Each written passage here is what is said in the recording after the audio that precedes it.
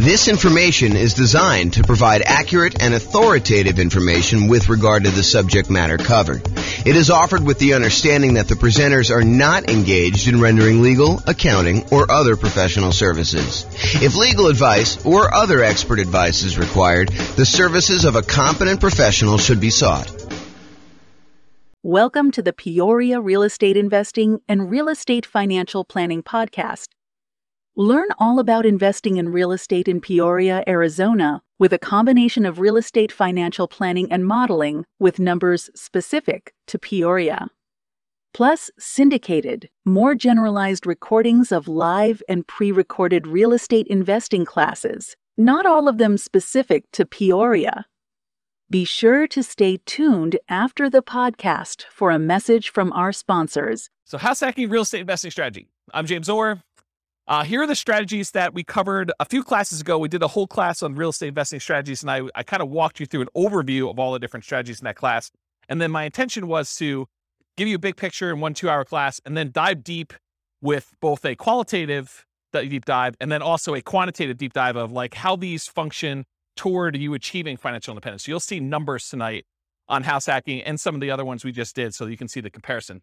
So here's the overview of the strategies. The primary strategies I intend to cover in the classes and the podcast and everything else are these three: the buy and hold, which includes short-term rentals and vacation rentals, the nomad strategies and all the variations like nomad by proxy, nomad with house hacking, which we'll talk a lot about tonight, nomad to short-term rental, vacation rentals, nomad with lease option exits, and the ultimate real estate agent retirement plan. So all the nomad ones are part of that group, and then house hacking. So the third one, this is the final in the triad or trilogy for the primary strategies that we're going to be focusing on. So those are the three. Then we've got the whole group of these secondary strategies, which there's probably a lot of podcasts or a lot of people that kind of teach this, but it is not the primary focus of what I intend to cover in the podcast and the classes. So I'll tend to focus more on the three primary: buy and hold, nomad, and house hacking, and the variations of those. But there's other strategies too, which I will teach classes on just to kind of be a completionist. But it is not my intention to constantly be deep diving into this, although who knows, I get distracted. Someone kind of shows me this shiny object and I tend to go down this path where an entire summer becomes the summer of creative financing or something. But at this point in time, I do not intend to have these be a major part of the podcast. So the secondary strategies are the whole creative financing family, owner financing subject to rent to own, lease option, lease purchase, the ultimate strategy, and then anything like quick turning or flipping properties, that kind of strategy, the BRRRR and BRRRR models, which one has an extra R, wholesaling, wholetailing, options and option auction, tax liens, tax deeds, and then partnerships and syndications, where there are 3 different roles for partners: the deal maker / syndicator, the guy who like puts together the partnership, brings in the money partner, brings in the loan partner, finds the deal, manages the whole thing. So that's the deal maker syndicator. Then there's the money partner, the person who brings in usually the money for the down payment and the reserves and holding costs and fixed up costs and all that other stuff. And there could be more than one, or one person can play more than one role as well. And then the loan partner, the person who actually signs for the loan or gets the financing for that. So those are typically the 3 roles of a partnership. And we'll go into some detail about those. The classes coming up for these, because I've got classes for all of them. I got a creative financing, quick turn, BRRRR, wholesaling, options, option auction, tax liens, tax deeds, and partnerships. Those will largely be in the similar format to what tonight is. So we'll do that. And then the things I'm not covering, I'm not going to cover real estate investment trust. Just go talk to a stockbroker and buy a real estate investment trust. Not going to do a whole class on that. And if people are asking like, well, what about probate? What about short sales? What about foreclosures? What about pre-foreclosures? Those are sort of included as sub kind of characteristics of other strategies. Like a lot of the creative financing stuff, it has to do with pre-foreclosures and to a lesser degree foreclosures. And then a lot of the fix and flip ones are probably foreclosure type properties and stuff like that. So I'm not going to do separate classes on those, at least not right now as part of this series, but that's the thinking right now. Any questions on real estate investing strategies and what we're covering? I'm just like going off tonight. I'm just like in the zone, looking out the window and teaching. So if you guys have questions, let me know. All right, cool. All right, so house hacking. So let me just cover right off the top. There's no slide for this, but I think this comes up a lot when people hear me talk about nomad or they talk about house hacking. Nomad and house hacking are different. So nomad, if you remember, is sequentially buying owner-occupant properties. You buy a property as an owner-occupant, you move in, you live there for a year or more, but you have to live there usually for at least a year because that's the agreement you have with the lender. So you move in, you live there for a year. Then at the end of the year, you convert that property to a rental and you move into the next property. And you repeat that process until you acquire as many rentals as you want. There's technically no limit for the loan except for your ability to qualify. So it's not like you can get 10 and then you're done. If you're doing conventional financing as an owner occupant, you can do 11, 12, 13, 14, 15. Where if you're doing regular non-owner occupant, you usually get cut off at 10. So there usually is a hard limit. And that limit has changed over the years. It wasn't always 10. It's currently 10 right now. And who knows what the lending policy will change in the future. It might get more lax. It might get more strict. You never know. So the difference between nomad and house hacking. So nomad, you're buying property sequentially. You're buying them as an owner occupant, moving in, converting them to a rental, and you're just repeating that process. House hacking, on the other hand, is where you make use of a property that you're already living in. You're either buying a duplex and renting out one half, you're buying a triplex and renting out the other 2 units, or you're buying a fourplex and you're renting out the other 3 units, or you're buying a property and you're renting out the rooms, or you're renting out the garage, or you're parking an RV and you're either living in the RV and renting out the house, or you're renting out the RV as an Airbnb or something like that. The idea, though, is you've got an existing owner-occupant property and you're making use of getting income from the property that you're living in. So house hacking really is a strategy for people to get income from properties that they're living in. You can combine nomad and house hacking. You can buy a house as an owner-occupant, move in with the intention of moving out in a year, converting that one to a rental. And while you're there, you can have roommates for the property that you're living in. So you can almost use the roommates as a way for you to save up your down payment to buy the next property. It's one way to think about it. Okay. So house hacking is similar in many ways to nomad because you're doing owner occupant properties. And so all the financing and a lot of the risk profile is very similar. Most house hackers are trying to reduce, or in some really ideal cases, completely eliminate their housing expense. With Kevin, you said you're doing house hacking right now. Are you able to get to offset your housing costs completely?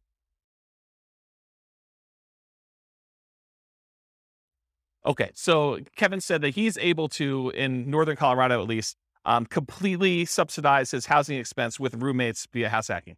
So he's combining house hacking and nomad at the same time, but you're doing the house hacking, you're able to basically live for free, or very close to it. I think you said you were up 100 last year and you're down 100 this year. So your actual cost out of pocket now is $100 to live. Yeah, so that's amazing. So most house hackers are trying to reduce or completely eliminate their housing expense. Mathematically, though, if you really step back and you think about it, you just kind of think about like this whole thing is a big black box with numbers in and numbers out. House hacking looks almost identical to getting a side hustle, right? You could, instead of renting out a room for $700, you could just get a side hustle for $700. It looks the same. And then you don't have someone living in your house. But the nice thing about house hacking is if you've got extra space in your house and you're willing to put up with a lot of the inconveniences of having people there, there's some pluses, but I think a lot of people think that there's some inconveniences with it. But if you're willing to do that, you don't have to go get the side hustle and do the extra work. So you don't have to go out and put in hours in order to trade for that. And you can actually get some extra income from doing it. So when we do the modeling, though, in the Real Estate Financial Planner software, I model it like a side hustle. So all I basically say is during the period that you're house hacking, you tell me I got 1 roommate, 2 roommates, 3 roommates, whatever it is. And I take the roommate rate and I say you've got an extra income source. So it's an extra job in there that brings in whatever it is, $650 a month or $1,300 a month. And so mathematically, it just appears as though you have extra income on the owner occupant property. You've got all your normal expenses on the property you have, but then you're getting a rebate on that from the extra income source. Does that make sense? Okay. Let's see. So usually house hackers, by trying to reduce or completely eliminate their housing expense, it allows them to, one of two things. Number one, it allows them to afford a more expensive asset than they might otherwise can or want to support. So it could be, they buy a duplex, which is more expensive than they normally want to buy as a house. But because they're house hacking one of the units, they can afford to do that. And the big benefit of doing it that way is instead of buying whatever the price of houses are in your market, $400,000 single family home, maybe you go buy a $700,000 duplex where you're going to rent out one half of it and your rent from the other unit helps to support it so that for you, it looks like you're buying less than a $700,000 property because maybe you couldn't qualify without that rent coming in from that one half. Or you go buy a fourplex, which is almost 4 times as much. So then you have this larger asset base that's being paid down with debt and it's appreciating if your market's going up. And so you're getting the benefit of owning a larger asset when you do it that way. So that's one of the reasons why someone might do it. Or they can get the rent coming in from their property. Like let's say you're renting out a couple bedrooms, you could take that extra income and instead of buying a larger house than you can afford, Now you can take that extra income and you can use it to invest in something else. You could use it to save up for a down payment on the next property you're going to buy, or you could use it to buy stocks or bonds or commodities or Dogecoin or whatever you want to do in order to take that extra money and invest in something. All right, did I cover everything I had on there? Oh, I do need to say this. So just because house hacking does allow you to buy these larger assets like a fourplex or something, you still need to qualify for the loan. So you can't just go out there and say, oh, I'm going to go buy a $5 million house and try to rent out the rooms. You need to qualify for the $5 million house to do that. And the benefit of doing like a duplex, triplex, or fourplex is that most of those are going to come where they're rented, or at least they've got the likelihood that you're going to get rent on them. And those rents could be used to help you qualify for the property when you're doing your acquisition. It is much harder to qualify with the roommate thing. Although if you have roommates that you are in your current property, your lender will oftentimes allow you, if you're going to take those roommates with you, to continue to use those as part of your qualification process. So be aware that that is also a possibility too. Okay. Any questions on this? We good? All right, cool.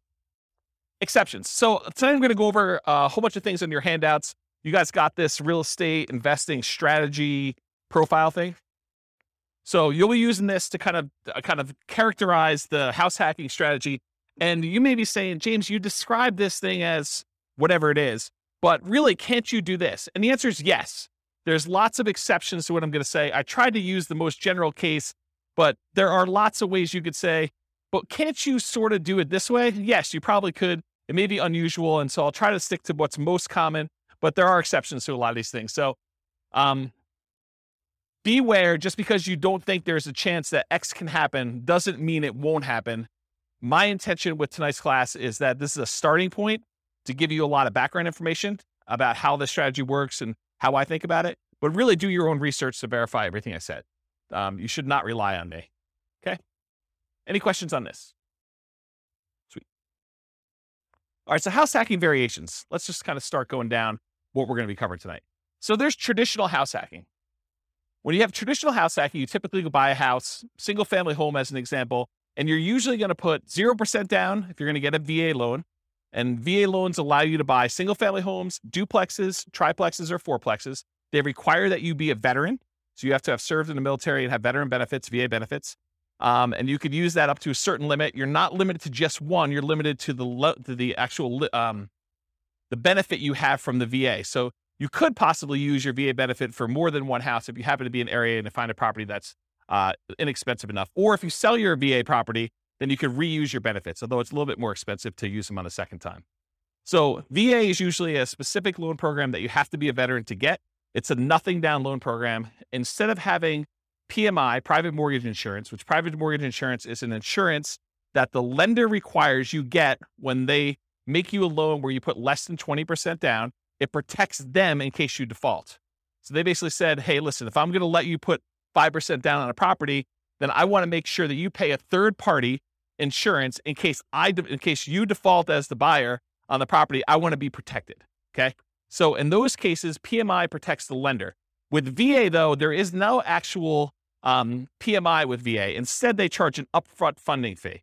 And you could choose to pay your PMI as one lump sum upfront fee, but VA is a special case where the Veterans Administration actually charges you an upfront funding fee, which is part of their insurance that they use in order to make good on any loans that go bad when the VA guarantees it with the banks, the local banks that are doing it. So if you're going to go buy property, you could do 0% down for VA, and that's one of the two loans that you can do for multifamily.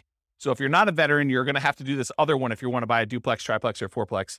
But basically 0% down is the VA loan, or you could do a 3% down conventional loan. And these loans are all on your sheet here. What does the top of the sheet say? Loan type mortgage insurance comparison. So there's a little spreadsheet here that shows you all the different loan types if you got that handout, and it shows you all the different ones. So you can follow along on that one if you want to take any notes. So 3% down is another conventional loan program. It requires PMI for doing that. And there's two different options that I have on there, although there's a third lump sum upfront fee. You can either pay it monthly, the PMI, or you can choose to have the lender pay it for you on your behalf, and you are voluntarily taking at a higher interest rate instead. So think of it this way. You guys know that if you wanted to go get a loan, you could tell the lender, hey, listen, what are the rates today? And they tell you 5.5%. You say, well, what if I wanted to pay you? Could I buy down my interest rate? And they say, yeah, you could pay us 2 points, whatever 2 points are in the loan, and we will allow you to have 5.375 instead of 5.5. So you could buy down the interest rate like that. Well, what most people don't realize is it works in the other direction too. You could say to the lender, look, interest rates right now, if I'm not paying any points, is 5.5. What if you actually raise the rate voluntarily to 5.625, take a voluntarily higher interest rate on the loan? The lender would then give you a credit back, which could then cover some of your closing costs, not your down payment. You always need to have that 5% down or 3% down or 3.5% down, that you can never get rid of the down payment portion of it. But some of your closing costs, the lender can contribute. So it could pay things like title insurance or your prepaids on, your insurance or things of that nature. So it can pay some of those things in advance as part of your prepaids, as part of the closing costs. So you effectively end up coming to closing with less money by voluntarily taking a higher interest rate, which means your payment's going to be higher. Okay, so that's one option. Okay, so getting back to this, so there's usually different down payments. 3% down is one of the conventional loans. There's really 3 types of ways to pay PMI: lump sum upfront, which I don't have on that sheet. There's lender paid, and I show you the difference of the interest rates between lender paid, or you can pay it monthly. And you can do that until usually the loan gets to an 80% loan to value. And then at that point, it usually drops off, except with FHA. FHA, the PMI never drops off. Okay. So the next loan is that 3.5% FHA. So 3.5 FHA financing. There is both an upfront fee and also monthly PMI for FHA, and the PMI on FHA never goes away. So it's there for the life of the loan. Not even when you get down below 80% loan to value, the PMI doesn't go away at all. The benefit of using FHA, though, is with FHA loans, you could buy duplexes, triplexes, or fourplexes with 3.5% down. You have to owner-occupy one of the units. These are all owner-occupant loan programs, okay? So you can buy single-family homes, duplexes, triplexes, or fourplex with FHA, all for 3.5% down, or 5% down.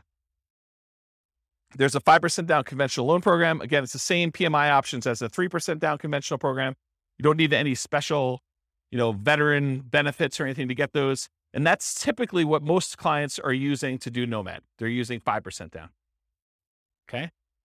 So traditional house hacking, down payments are usually going to be 0, 3, 3.5% for FHA, or 5. And the 0% down is usually VA.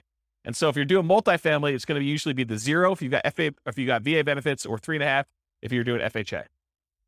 In traditional house hacking, it could be single family home with roommates, including what I call non-conforming duplexes, triplexes, and fourplexes. What's a non-conforming duplex, triplex, or fourplex? Anyone have an idea? So an example would be a walkout basement. So in other words, you have a part of your unit that's technically not a duplex. It's not listed in public records as a duplex, but it's sort of set up where it feels a lot like a duplex, where you can have a completely separate living area, like a basement that has a walkout where they can come and go as they please through the back door.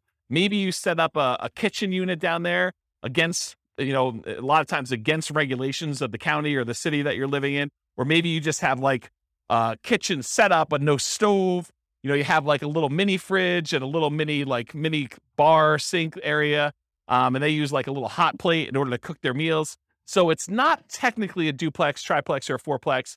It's not listed in public record as that. It's not zoned for that, but you're sort of using it like that. A lot of people, there's some people that have converted these up-down bi-level plans where you walk in the front door and they added doors right before the stairs so that now they have an upstairs and downstairs. So you walk in, there's a little landing area, and if you go to the left, there's a door that goes upstairs with its own unit. And if you go to the right, you open the door, there's a staircase that goes down to another unit. And some people have converted these to non-conforming duplex units, and they kind of rent out both of them. Okay. So you could do the single family home with roommates, or this non-conforming duplex, triplex, or fourplex from the single family homes. Or you could do legitimate duplexes, triplexes, fourplexes, actually zoned multifamily property where there's a unit, there's 2 addresses, it's zoned that way in public records. Like there's 2 different utilities, 2 different electrical boxes, 2 different water lines going, and so on. There's also slight variations on these, like additional dwelling units, where you have a single family home with its own like mother-in-law suite or a multi-generational property. There's a whole builder now that's kind of catering to this group. They've got a whole bunch of new construction properties where they have 2 front doors, and one of them is like an intergenerational suite. There's a door that you can close between the units so they still connect, but they're technically 2 separate units. They have 2 kitchens, 2 sets of living areas, 2 bathrooms, all that stuff. So it's like a duplex, but it's still technically a single family home, which is an interesting product. So if you have a single family home, or even a duplex, triplex, or fourplex, you could rent out rooms in your unit, in like your actual side of the duplex. You could rent out rooms in addition.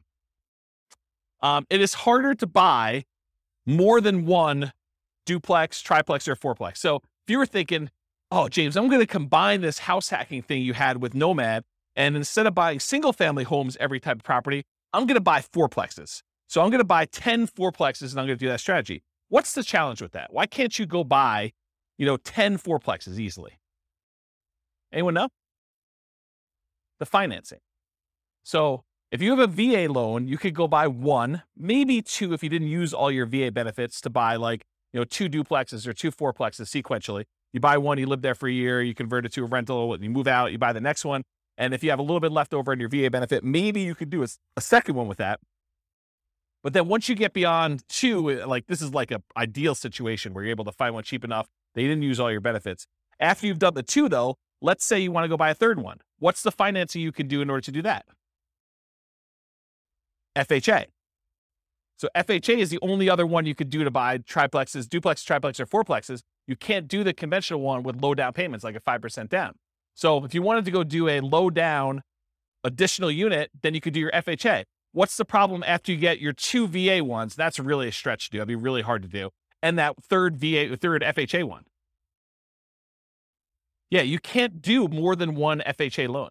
There's some really weird exceptions, like if you move more than 100 miles away, or you had one and you inherited one from your parents because they died and you kind of took over the loan or whatever it is. But they don't usually want to give you 2 FHA loans. There's some really rare exceptions, but for the most part, it's going to be very, very difficult for you to be able to do 2 FHA loans. So it's going to be really hard for you to buy that 4th duplex, triplex, or fourplex if you're trying to do this in series without putting a lot more down.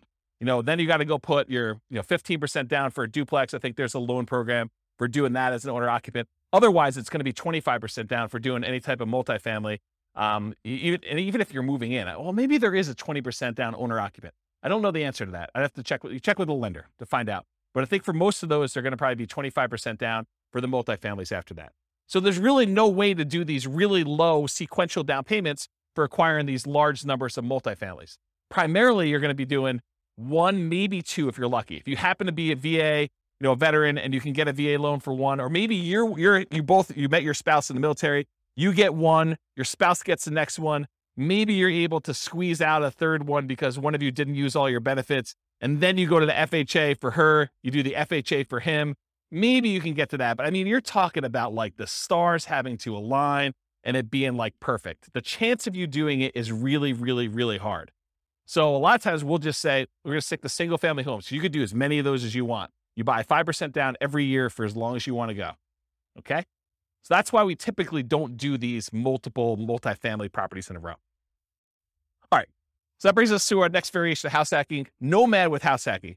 This is just combining that idea of having roommates or buying a duplex and then sequentially buying a new property every year. And in most cases, it's going to be a single family home. And I think we just covered why, right? So you're going to be doing single family homes, Nomad with house hacking. And if you guys can't, it was last week we did Nomad, right? Yeah. So last week we talked about Nomad and how you're doing that sequentially with house hacking and what those numbers look like. I'll cover that again tonight when we get to the numbers, but you'll see it's a pretty impressive strategy. So I call Nomad with house hacking, the alternative name for it is sequential house hacking, right? When someone goes and they house hack repeatedly and they're buying, house after house after house, they continue to house hack. That's sort of like what Nomad with house hacking is, right? Sequential house hacking. House hacking with traditional buy and hold. So sometimes you'll go and you'll do your one house that you live in and you get a roommate or 2 or 3 or 4 and you live there and you're getting really nice extra income, or maybe you're living for free or significantly reduced.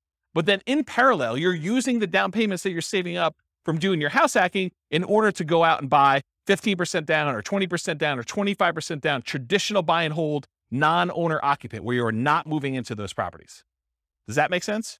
So this is like you go and you get yourself living for free so that you can build up these down payments really quickly. And then you're acquiring 20% down or 25% down or 15% down with PMI, like non-owner occupant properties as quickly as possible in parallel.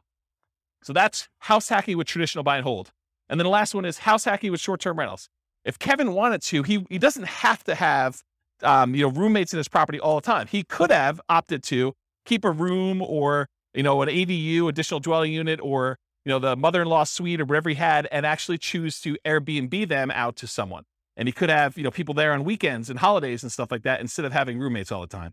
And the economics are you typically get higher rates than you get for having just long-term roommates, but there's more work involved and more upkeep, and you tend to have a little bit nicer property in some cases. Not saying Kevin's is not nice, but like that's how it typically is for Airbnb. Although there's lots of variations from what I imagine. So, okay. So that's house hacking with short-term rentals. There's another variation of house hacking with short-term rentals, and that is the idea that you're house hacking with your roommate sort of situation or that extra unit that you're doing. But you could also do what we talked about in the nomad with short-term rentals, where you are nomading, and then once you convert it to a rental, then you are converting those to short-term rentals. So you're kind of buying properties that would make good short-term rentals. Maybe while you're living there, you rent out a room or an extra suite or something like that. But then a year later, when you go buy your next owner-occupant property, maybe you convert that property to a full-time, full house short-term rental or something like that. So it's kind of a twist on that one too. So any questions on the variations? You guys are quiet tonight. Either that or I'm just on fire. Okay. So is house hacking more of an investor strategy or more of a real estate entrepreneur strategy? Remember, if you're primarily investing if you put money out with the expectation of getting a return on your money, versus real estate entrepreneurship is you are putting in your time and energy into trying to generate an income or business returns on the activities that you're doing. Not that you don't have any money in the deal as an entrepreneur, but really the idea is like, are you spending a lot of time trying to generate money? Like you're in a job as a real estate entrepreneur, or are you putting out money and you want it to just largely be passive? And I think house hacking is largely passive. I mean, I'm sure if you do more of the short-term rentals, that's more entrepreneur-ish, but really you're putting out money, your down payment, 0%, 3%, 3.5%, 5% down, and you're expecting to get a return on having roommates there. Yes, you got to go put leases on there. Yes, you got to advertise, put your tenants in there. You got to manage them, all that stuff. But it's largely passive. It's not like an everyday type of activity. Okay. Money required. So I went into a lot of detail on this, so this slide will go pretty quick. But typically, you usually have to come up with 0% down for the VA loan, 3% down for that conventional, 3.5% down for the FHA, or 5% down for the conventional, and any deferred down payment that you need. And what I mean by deferred down payment is any negative cash flow you might have on that property. So Kevin was saying that, this year he's probably about negative $100. So it's costing him $100 to live in the property. So he needs to budget for that negative $100. He needs to budget for the $100 it's costing him to live, which for most people is not as bad as having a budget for the full, $2,000 or $2,500 a month or whatever you're paying for on your regular mortgage if you weren't house hacking. But if you convert it to a rental after a year, you still need to budget for that. So if he was negative once he converted to a rental, he would need to budget for that deferred down payment, any negative cash flow he had on that property. And really, the way to think about this deferred down payment is, if Kevin went and he put 20% down on this property, would it be negative? Probably not. But he bought it as an owner occupant, probably put 5% down is my guess. And now he's trying to support, 3 roommates or however many he has in this property so that he's not negative on the property. But if he had put 20% down, it wouldn't be negative at all. So really, because he put 5% down, he has a little bit of negative cash flow. And so you could think about it as he didn't put 20% down, which is probably, $80,000 or so. My guess is probably $400,000 property. Instead, he put $20,000 down. So instead of putting $60,000 down, he has negative $100 a month. Would you rather have negative $100 a month in cash flow or put $60,000 more down when you buy the property? Because that's really the choice he made, right? Because if you put the $60,000 down, it wouldn't be negative. So it's really a deferred down payment. He's paying that $100 a month over time until rents go up enough where he no longer has negative cash flow, which is going to be a lot less than $100 a month until it gets to $60,000. He's going to come out ahead on that deal. Make sense? Okay. And then additionally to that, you need reserves. Even when you're house hacking, you should have reserves set aside. You should have money set aside in case you can't get your house hacking tenants or they lose their job with COVID and they can't pay you, or you have repairs on the property, or something happens where you need money for something that has come up, something unexpected. So you should not be doing these strategies without reserves at all. So really, you're going to need your down payment, any deferred down payment you had, that negative cash flow, and then also reserves in that property. And then you might also see, although less frequently, any extra money to prepare the house for short-term rentals or repairs. So I have another client of mine who, one of their strategies is they like to furnish their property really, really nice to get premium roommate rent. And so there's an extra cost to going out and buying really nice couches and the big screen TV on the wall, and probably doing upgraded flooring and, the things of that nature in order to get the house prepared. So you might have extra expenses in order to get your house prepared for that. Some other clients of mine are obviously not doing, pimping out their house in order to make sure that they can get primo rent for that. They're just having any old roommate rent a clean room, clean, neat house where everything's functional, but they're not having to make sure it's super, super nice. Okay. And then in some rare cases, you probably will put more down, or you may buy the house cash. So you can do house hacking where you don't get these low down financing. It's not a requirement of the house hacking strategy that you buy it with little or nothing down. But in most cases, most of the people that I know doing it are trying to minimize how much they have into the deal, and they're buying properties with 5% down, and then they're usually doing it sequentially where they're buying more than one. Any questions on this? So credit required, the same as Nomad. You're buying owner-occupant properties. So really, it's most common to qualify for those traditional owner-occupant financing things, that conventional financing, the FHA, the VA loans. You must move into the property or you're committing loan fraud. You cannot fix my strategy and tell the lender, yes, wink, wink, I'm going to move into the property, but give me the owner-occupant rate, the 3.5% down rate or the 5% down rate, but technically I'm not going to move in. I'm going to say I'm going to move in because that's my intention. The lender will say you have to intend to move in, right? That's what they'll tell you. And then you'll be like, well, I intend to move in until I close, and then I'm not going to move in. But I intended to this whole time. Yeah, that's loan fraud. And you'll go to prison for that. So it's not worth it to try to sneak in system. Listen, the lender is willing to partner with you and loan you 95% of the purchase price to do this strategy over and over again. Why would you want to screw your partner like that? Right? I mean, he basically said to you, or the lender basically says to you, hey, I'll loan you up to 100% for VA loans, 95% if we're doing 5% now conventional, and I'll do it for you 10 times in a row. But you're like, no. I want to screw you on the first deal. I'm going to tell you I'm going to move in, then I'm not going to do it. Yeah, that's not a good idea, guys. That's just not a good strategy.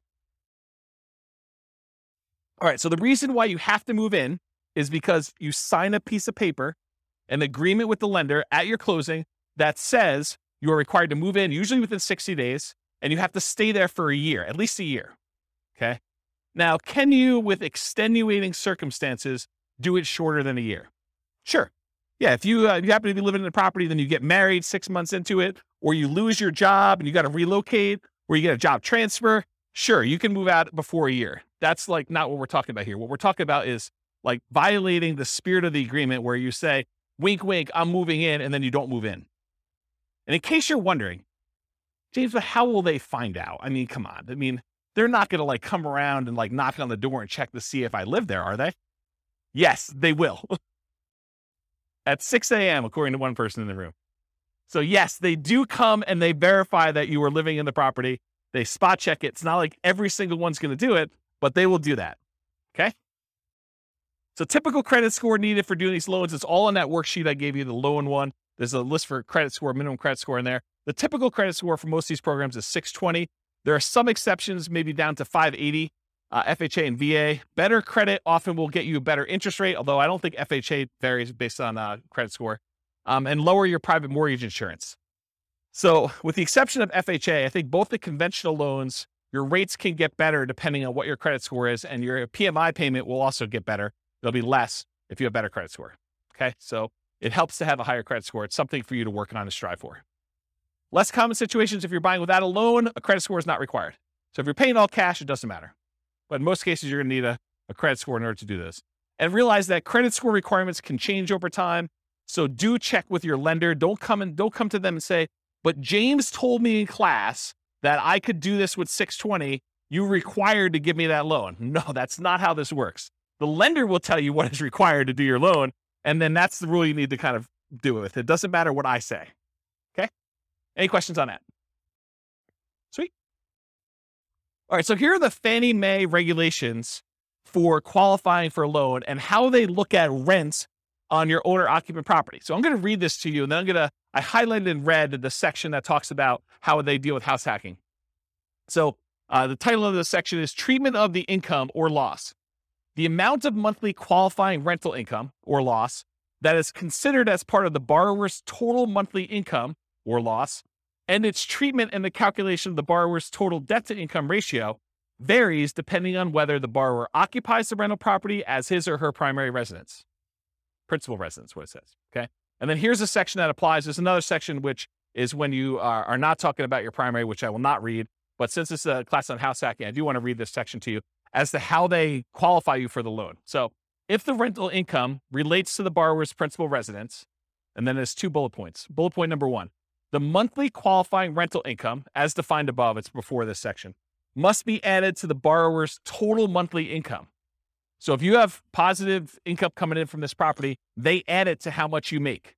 The income is not netted against the principal, interest, taxes, insurance, and HOA of the property. That's what it says on there. The full amount of the mortgage payment, principal, interest, tax, insurance, HOA, must be included in the borrower's total monthly obligations when calculating the debt-to-income ratio. So what they basically said is any rent you get on the property counts as income to you. It's like what I just told you, where it's like a job. It's like a side hustle. So if you're getting $650 a month from a roommate, it assumes that you're making $650 a month extra as income. And then you still have to have the full principal, interest, taxes, insurance, and HOA that you qualify for as a obligation, as a debt that you're qualifying for when you do the debt to income. So how many people, don't raise your hands, how many people think it's a good idea that when you get a roommate, one of the benefits is they can slip you cash under the table and you don't pay taxes on it? Is that like a good idea? No, it is not a good idea, okay? You want to report it on your tax return. You want to show a history of getting roommate rent so that when you go qualify for the loan, it just shows up on your tax return and then your lender can use it to qualify you. You don't want to go and think short term and think, oh, I'm going to save myself a couple dollars and I'm going to not pay taxes on this income I got from my tenant. No. You want to pay taxes on it and you want to get the depreciation benefit of having a roommate there so you can depreciate part of the property anyway. So that was a pause for beverage. Okay. So any questions on these guidelines? Cool. So skills required. So what are the skills you need in order to do house hacking? You need to be able to analyze deals, which we'll talk about here in a second, but use that the world's greatest real estate deal analysis spreadsheet in order to do the deal analysis. You need to be able to find deals that would work for house hacking. You know, what we might call cash flowing deals, although the kind of criteria you have if you're going to use it exclusively as like a roommate place or exclusively as a duplex, triplex, fourplex, and you're planning on living in one of the units forever is a little bit different than the criteria you might use as if you were thinking you're going to nomad out of this thing in a year and you wanted to convert it as a rental, right? So you need to find cash flowing deals or whatever the equivalent of that type of deal that makes sense for you as a house hacker. You need to get good at acquisition financing, know about VA loans, know about FHA loans, know about the conventional loans for owner occupants and how those work, how the numbers, how they qualify you, how debt to income is calculated, or talk to a lender and make sure that you understand how you are qualified or not qualified and what you need to do in order to become qualified. And then finally, I think the last skill is property management skills. So you need to know either one of two things. You either need to know how to manage your property manager if you're going to have someone else do it, which is probably going to be for like your duplexes, triplexes, and fourplexes. It's probably not going to be for roommates. I don't know of any property managers that are focusing in on roommates. It might be a niche though. It might be an opportunity for the right property manager to be like a roommate finding property manager, which would be interesting. I don't know. Yeah. There's probably some liability there. Yeah, I don't know. I'll think about that, but there might be a niche for that. I don't know. So either you got to be good at doing managing your property manager, which is usually going to be the duplex, triplex, or fourplex situation where you're renting out the other units where you're not living with people, or you're managing the property yourself. You're managing the duplex, triplex yourself, and you're not hiring a property manager, or you've got roommates and you're kind of doing it that way. Or if you're doing short-term rentals, you got to get good at that type of property management. So really it's kind of like the skills of property management, depending on which way you go to do that. Any questions on skills required? Does that make sense, everybody? Sweet. Stability. So I've been discussing this last few weeks, and I probably should still go look up this guy's name. It's like the third week in a row I don't know his name. It's kind of embarrassing. So it's the guy that writes the Farnham Street blog. If anyone knows his name, let me know. I could go look it up. I get the newsletter every week.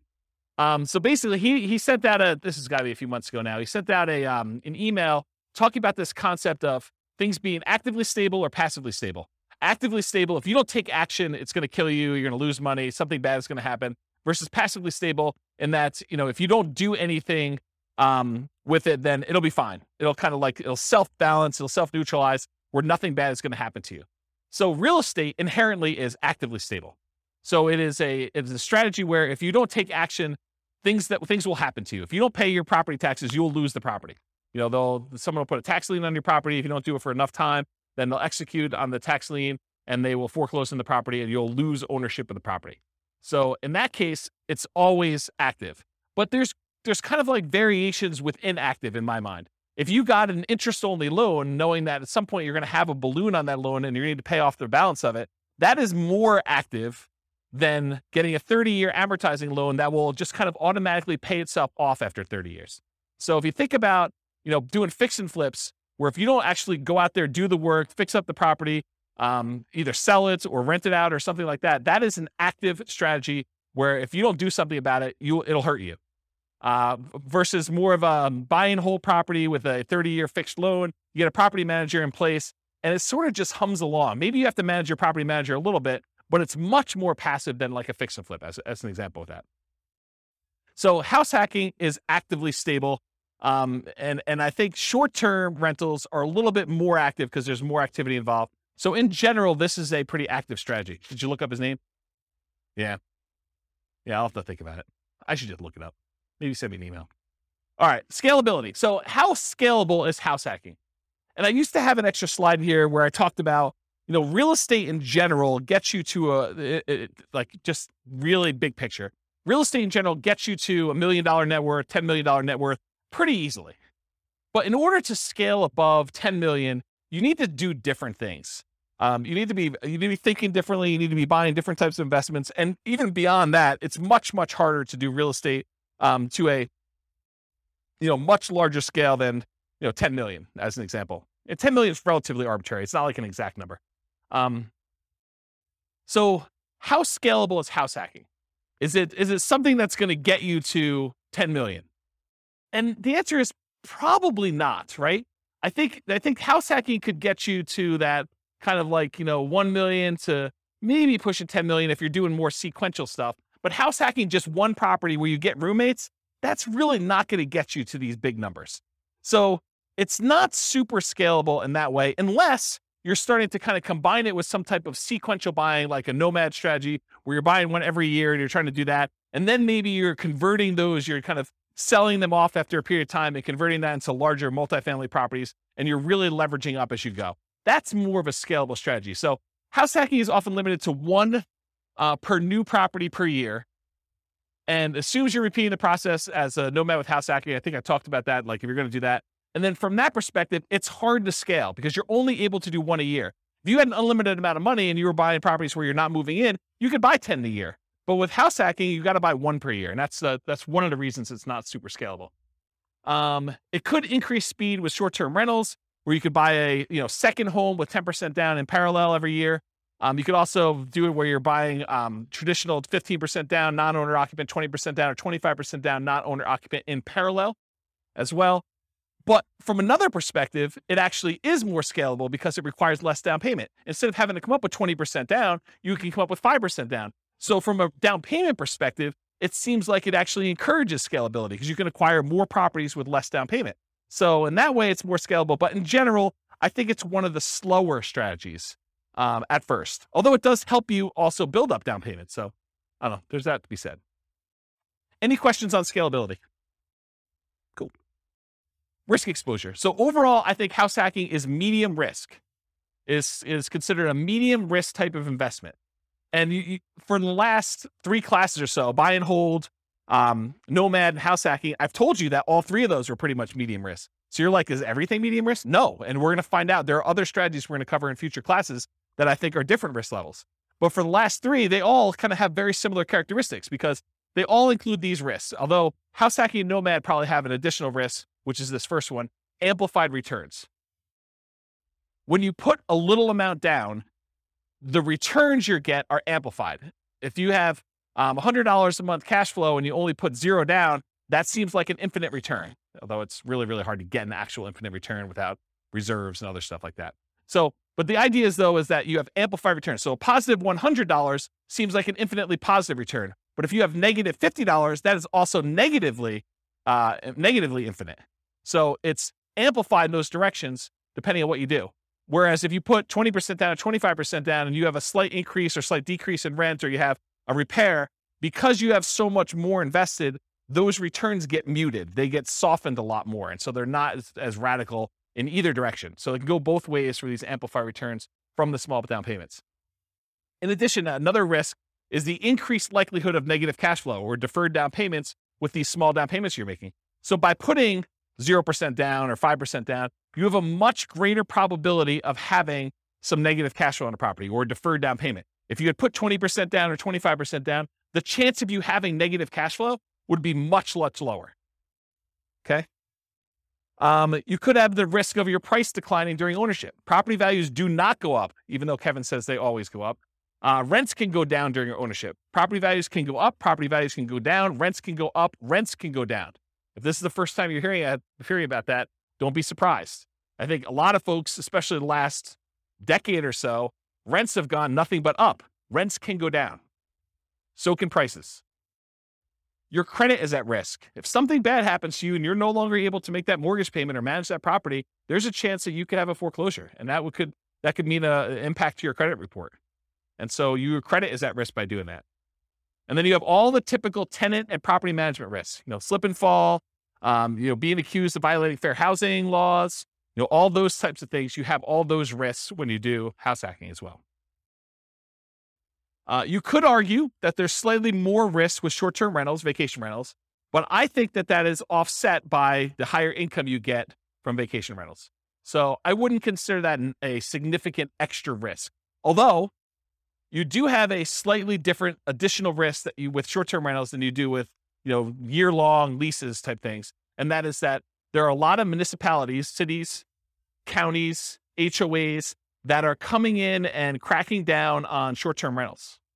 And they're saying, hey, we are not allowing short-term rentals anymore. So I think there is an additional risk that you could see your short-term rental go from something that you were able to operate to something you are no longer able to operate because your HOA or your city or your county came in with additional, more restrictive rules and limited your ability to do that. Does that make sense? Okay. Also, insurance companies. I've heard some insurance companies are not allowing short-term rentals. You need to go get a specialized insurance company to do this. Okay, so profit speed. How quickly do you make money? And what size or magnitude of money do you make at one interval? So with house hacking, you typically can start seeing a profit immediately. That's one of the differences between house hacking and nomad. Is nomad, you buy a house, you live there for a year, and unless you're house hacking while you're nomading, you're not getting income on that property for a year. You got to support that property until you go and convert it to a rental. That's potentially problematic if you need income right away. With house hacking, you move in, you can get roommates right away. Of the people that had roommates in this thing, how many have moved in like that day had roommates? Yeah, so like 3 people in the room already had roommates when they moved into their property. So you could be earning money like that instant. In fact, you probably got down payments, security deposits and everything in advance. So you probably got those up front.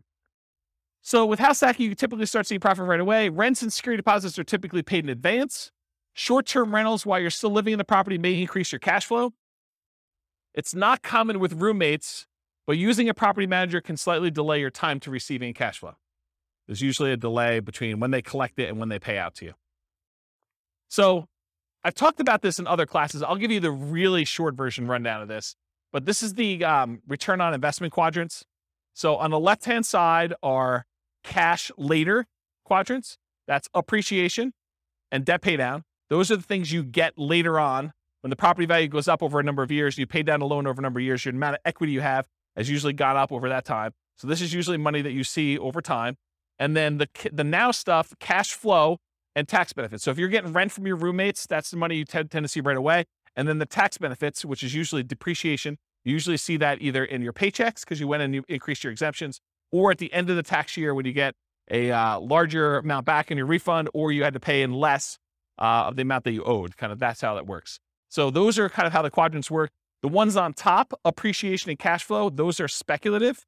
You're kind of like market dependent. You're relying on things to go your way, like property values going up or rents kind of remaining where they are or rents going up. And the ones on the bottom, debt pay down and tax benefits, those are sort of like the base of the pyramid where contractually you get debt pay down no matter what the market does. If you get a 30-year loan, you're paying down a certain amount of debt with every mortgage payment, whether you like it or not.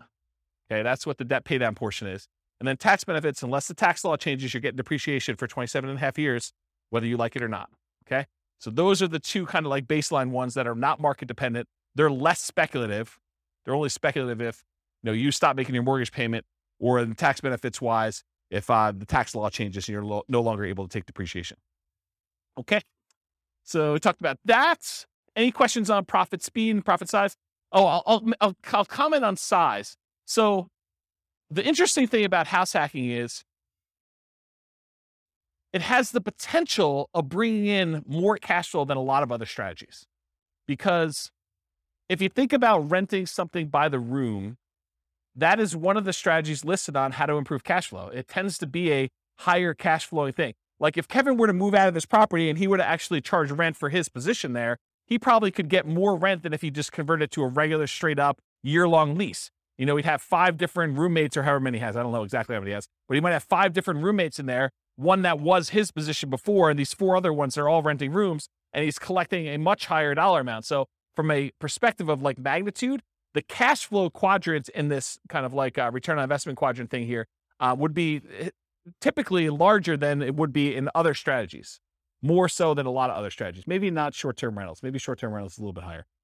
But then otherwise, appreciation and debt pay down are the same. From a return on investment standpoint, they get larger because your down payment is smaller. And then the tax benefits are going to be fixed no matter what strategy you're doing. Although if you're putting less down from a return on investment characteristic, that tends to be a little bit higher because you're putting a smaller amount down and the amount you're getting is fixed. It's based on the price of the property. Any questions on profit speed? All right, cool. Finding deals. How do you find house hacks? How do you go find a duplex or triplex or fourplex or, a room with, a house with additional dwelling unit or mother-in-law quarter? How do you find those? Patience. Yeah, they are harder to find around here. That's true. Although Greeley's got a lot of duplex, triplex, fourplex. Not as much Fort Collins, a lot of them. So the most common methods for finding these, multiple listing service, that's where the overwhelming majority of them are going to show up. In addition to that, you could do for sale by owner.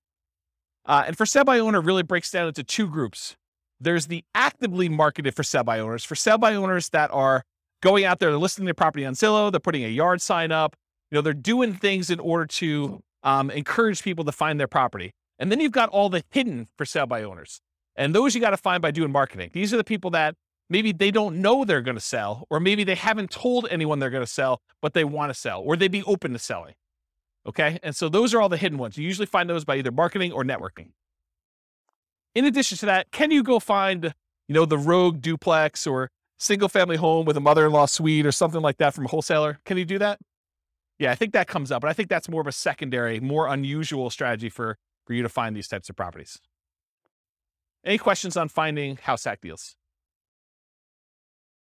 We got one more slide on finding stuff. So when you're looking inside the MLS, you could definitely set up searches for show me all the duplexes, show me all the triplexes, show me all the fourplexes. That's pretty easy. But then there's a bunch of keywords that I think will be helpful for you if you're searching to try to find house hacking type properties. So additional search terms might include mother-in-law, in-law, or suite. And I would spell suite correctly, S-U-I-T-E. I would also spell it wrong because not all real estate agents can spell. Okay? So I would put it in there as both the correct spelling and the incorrect spelling so that you catch the ones that they don't know how to spell. I'm picking on myself. I'm a real estate agent too. So I think you search for words like that. You could also search for the term separate entrance, because I think that would also be a key. And you're going to do these searches and there are going to be false positives that come up, right? You're going to be like, It'll say something like, stay away from the mother-in-law with this amazing spacious house in the mountains, right? And so it has nothing to do with the mother-in-law suite. They just happen to use the mother-in-law, and that's not really a property you necessarily want to use as a house hack. But I think doing these search terms will give you enough positives that it's worth putting them in and doing a search for. So mother-in-law, in-law, suite, those three terms. Separate entrance is another one. Kitchens, plural.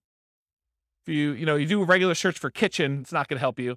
But kitchens, that usually implies that there's more than one, and that usually is a sign of a property that could be a good house hack for you. ADU stands for accessory dwelling unit or additional dwelling unit.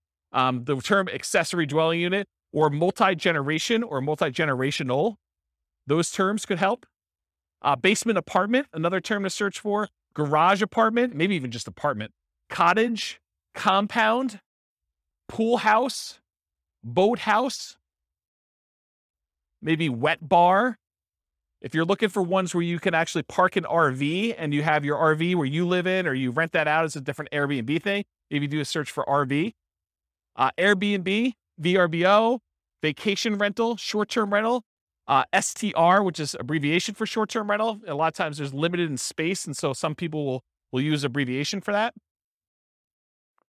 House hack, just do a search term for that. And I would probably do that with space and without a space, because I think some people think it's one word. Roommate, also roommate with a space, without a space.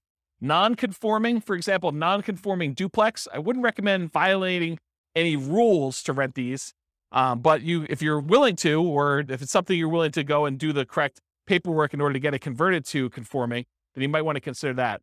But you guys do realize if you go buy a non-conforming duplex, a single family home that's really set up as two different units, that the county can come and say, or the city can come and say, hey, you can't do that.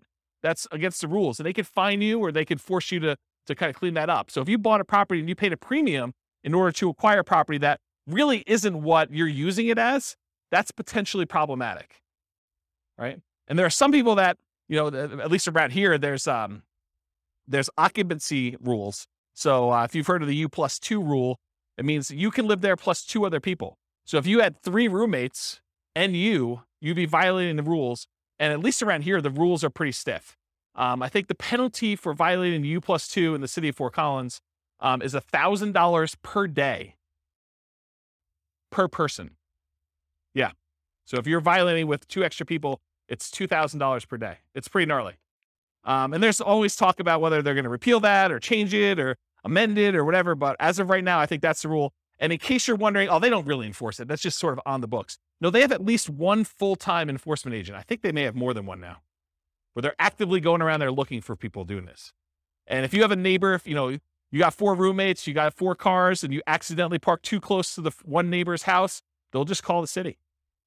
So you don't want to do that. And they're so serious about it, at least around here, they will make you sign a form when you buy the property and when you sell the property that you acknowledge that rule. And you're supposed to have a copy of that form with every lease that you do. And not having the form is a fine. So if you do a lease in the city of Fort Collins and you don't have that form, then you're violating it. And if they find out, they could charge you a fine for not having the form that says there's a U+2 law and that you agree to abide by it, for not having that if you don't sign a lease with it. Okay? So just be careful about this non-conforming stuff. Don't think to yourself, hey, there's this 8-bedroom house. I'm going to get 7 roommates, and this thing's going to be amazing. Maybe not. Maybe not. Might not work out the way you planned, okay? So definitely check your zoning regulations and your occupancy rules in your city that you're doing that for. Any questions? Is this helpful, this little list for doing stuff? All right, cool. So if you're going to go analyze a deal for House Hack, go download the spreadsheet, realestatefinancialplanner.com/spreadsheet. You can download it and do house hacking analysis. Now, if you're going to go get a couple roommates, but it doesn't cover your rent, it's going to show negative, right? Right? Your returns are going to be negative for that first year. You've got a $2,000 a month mortgage, principal, interest, tax, insurance, HOA, all that other stuff, and you're only collecting $1,800. It's going to look like you have negative $200. That's because you're living there for negative $200. Right? You're paying $200 to live there. So think about it that way. But then, next year, if you decide to do like house hacking with Nomad or Nomad with house hacking, where you're kind of doing these sequentially, next year it should be very different. And so maybe you run it as if you're going to do it for next year, kind of do your year 2 analysis when you do your deal analysis up front. Any questions? All right, cool. Market conditions. So what kind of market would you want to do house hacking in? Would you want to do it in a market that's declining, where prices are going down, where rents are going down? Probably not. So in an ideal world, you want markets with good cash flow and markets with strong appreciation and rent appreciation. It is challenging in markets with significant negative cash flow, although I'll tell you, house hacking sure helps. And markets with no or negative appreciation or rent appreciation. It's a little bit harder to do in those markets.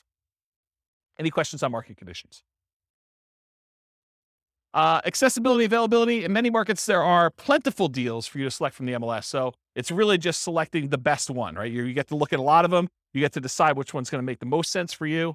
In some markets, you're sifting and sorting, trying to find the best of the best, right? Like all the deals are positive 10% cash on cash, and you're trying to find the best 10% cash on cash deal, or one that's got a little bit better. Or maybe you're making trade-offs for location or for condition, or things that are like second and third tier. And in some markets, like our market, it's really, really, really hard to find properties that have positive cash flow right now with where interest rates are, where prices are, where rents are. And so a lot of times that takes the front driver's seat, and then you're making secondary selections based on, location or something like that. You're like, look, this is the closest we have to not being significantly negative cash flow. So of the ones that are available in this part of town or this sub-city or whatever we're doing here, let's go pick the best location in this new construction neighborhood as an example. So it's sort of like that when you're in these markets like this. Okay. Interest rates may be a significant factor whether properties will cash flow or not. It's much harder to cash flow at 5.5% interest rates than it was at 3.0. Just much harder. Owner-occupant REITs can help over traditional buy and hold. So with traditional buy and hold, most of the time we're putting 15% down, 20% down, 25% down, and those are non-owner-occupant rates. If you look on the spreadsheet here, it shows you the non-owner-occupant rates are like, 6.625 versus 5.5 for the owner-occupant 5% down. So pretty significant increase in rates when you do owner-occupant versus non-owner-occupant, at least right now. And that typically holds true over time, but rates vary every day. They can go all over the place. And then finally, verify that you can use the property with the number of roommates you expect and or as a short-term vacation rental before you buy. You don't want to go buy a property only to find out that you can only have one roommate or two roommates when you were expecting to get four. That would be problematic for you. Okay? Any questions? Cool. Can you use your retirement account to do house hacking? Can you go get a self-directed 401k or self-directed IRA account and use the down payments, use your self-directed 401k or self-directed IRA in order to do down payments to buy like house hacking properties? Nope, it's self-dealing. So you're not able to do that. So not something you can do there. Okay, so let's get into the quantitative analysis. So most of the first half of the presentation or whatever it's been has been primarily going through like how the analysis, how the strategy kind of works. Like what are the characteristics of it? If you think about it from a whole bunch of different perspectives, that's how I think about it. Is like, so what is it from scalability? What is it from down payment? What is it from credit requirement? What skills are required? Now we're going to switch from more of this qualitative approach to numbers. Like how does it perform if you're trying to achieve financial independence? How quickly does it get you there? Especially compared to other strategies. Like if you've got one person in one situation and they're considering a wide range of different strategies, how does house hacking compare to doing Nomad, let's say, or doing buy and hold, or the other ones we get into the future, like doing creative financing or those? So tonight we're going to primarily focus in on the house hacking and how that performs numerically.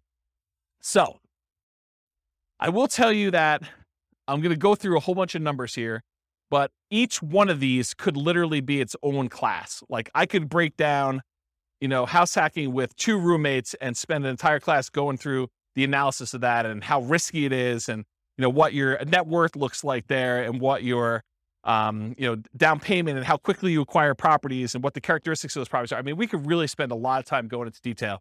I chose to focus on months to financial independence. So how quickly you get to financial independence with my strategies, with all the strategies, so that I could sort of do a fast run through quantitative analysis on a bunch of different strategies rather than getting slowed down by looking at one really, really deeply. But I probably am going to do more full classes on individual strategies or sub-strategies and where we really dig into stuff so that you can understand the nuance. Because once you decide, hey, I want to do this nomad with house hacking, then you really want to know about that one. And it doesn't matter all these other variations as much anymore. Just that, hey, look, this one looks really, really good. Let me learn about that so I can implement it, right? So we'll eventually probably do full classes on those. I will point out it's naive to generalize these results. So these are the results with very, very specific assumptions. We're going to go over like the details of what this person is, how much money they have, how much money they make, what their goal is in financial independence, the types of properties they're able to get in their market, the interest rates right now. But any of these things change, all things are off. Like you cannot just assume this one is always better than the other one. That can change depending on what the assumptions are when we do this. So we're primarily going to focus on house hacking, 5% down payment with PMI. I didn't do the 0% down. I didn't do 0. And then you go to 3.5 and then you go to 5 and you do 5s. I mean, this is why these could be like full day seminars for like this whole thing. I just said, let's stick with 5% down payment with PMI. It's the one that's on your sheet, conventional loan, monthly paid PMI, if you're kind of wondering. I could have done buying duplex, buying triplex, buying fourplex. I opted not to really dig deep into the duplex, triplex, and fourplex because you can't repeat it. So I could have done, you bought one duplex or one triplex or one fourplex, but there's so many variables in doing that.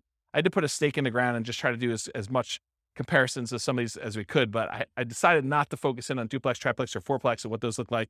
But I did vary your roommates, whether it's worth getting 1, 2, 3, or 4 roommates and what impact that has. And I did vary the loan.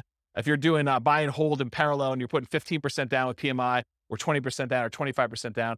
And so those will be there as well.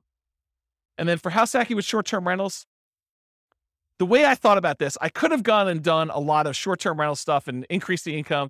But really, when you're thinking about house hacking, and I say you have one roommate, you're getting $650 a month from that roommate, maybe if you did short-term rentals, it's the equivalent of having 2 roommates, right? And so I didn't go separate those out, even though I could have said, you're doing short-term rentals like this. Instead of just basically just said, hey, look, I showed you 1 roommate, 2 roommate, 3 roommates, 4 roommates. So if you're doing short-term rentals and you think your short-term rental income is going to be almost the equivalent of you having 2 roommates, except you don't, you're just doing a short-term rental on your unit, then use the numbers for 2.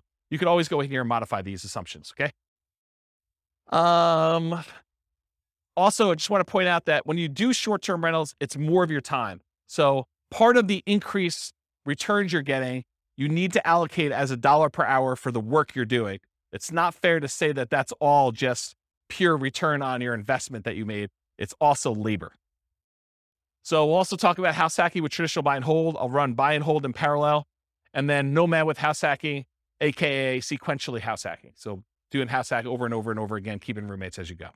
All right, so I got to define for you what financial independence is so that you know how we know if they have achieved it or not. So really, financial independence is when your assets produce enough money to support your minimum target monthly income. What I call the minimum target monthly income in retirement.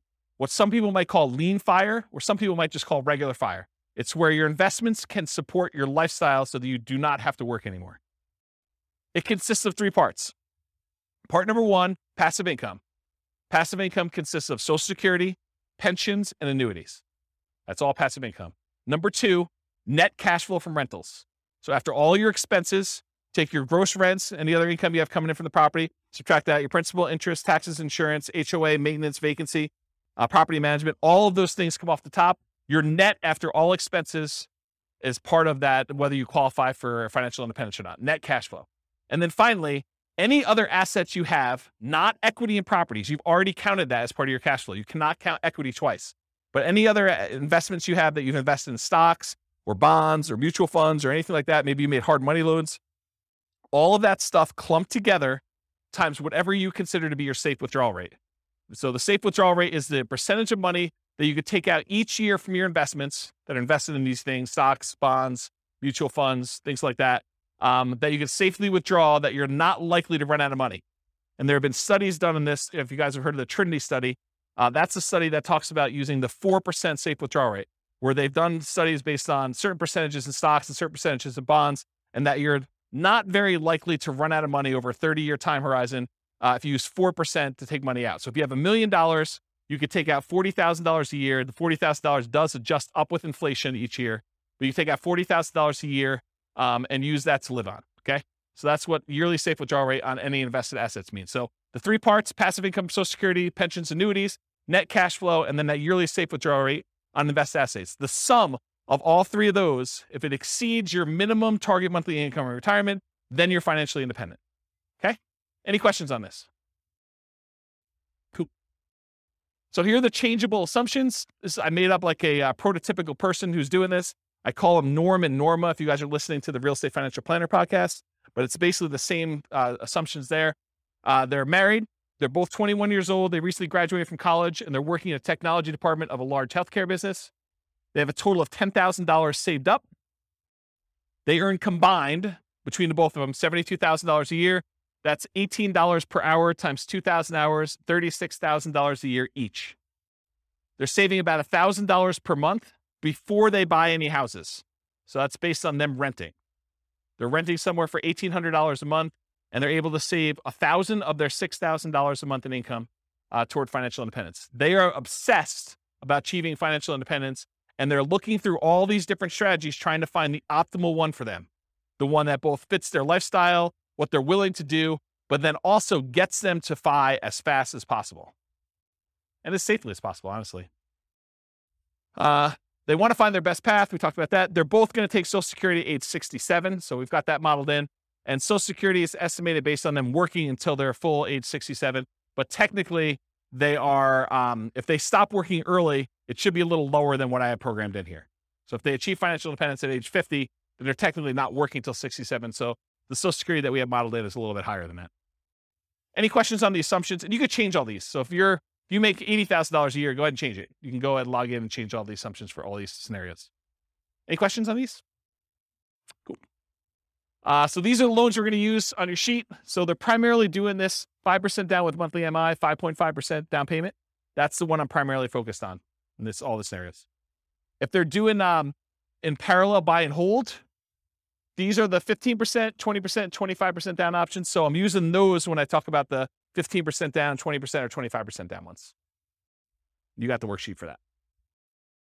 So I did this for 60 years, modeled 60-year time frame. Their effective income tax rate for calculating their depreciation benefit is 17.85. I assumed inflation is 3% per year. That mortgage interest rate based on their owner occupant is 5.5%. It does have PMI. I used the 4% safe withdrawal rate, and they're doing that $5,000 a month in their target monthly income retirement. And in an ideal world, if they could get to $10,000 a month, they're not living on that right now, but if they could get there, that would be ideal for them. Okay. Although I'm not using it in tonight's presentation, but that is one of the things that they're doing. Okay. So let's talk about the property that they're using. So there's a $375,000 property. They're buying it for what it's worth. They're not getting a discount. They're not paying a premium. They're putting 5% down, and there's PMI on that. The property value goes up at 3% per year, by the way. It's keeping pace with inflation. 1% of the purchase price and closing costs at the time of purchase. They were not able to negotiate with the seller and get the seller to give them any seller concessions, so they got to come to the closing table with all their own closing costs. The interest rate we talked about, 5.5% for that 5% down, plus the PMI. They're getting 30-year loans.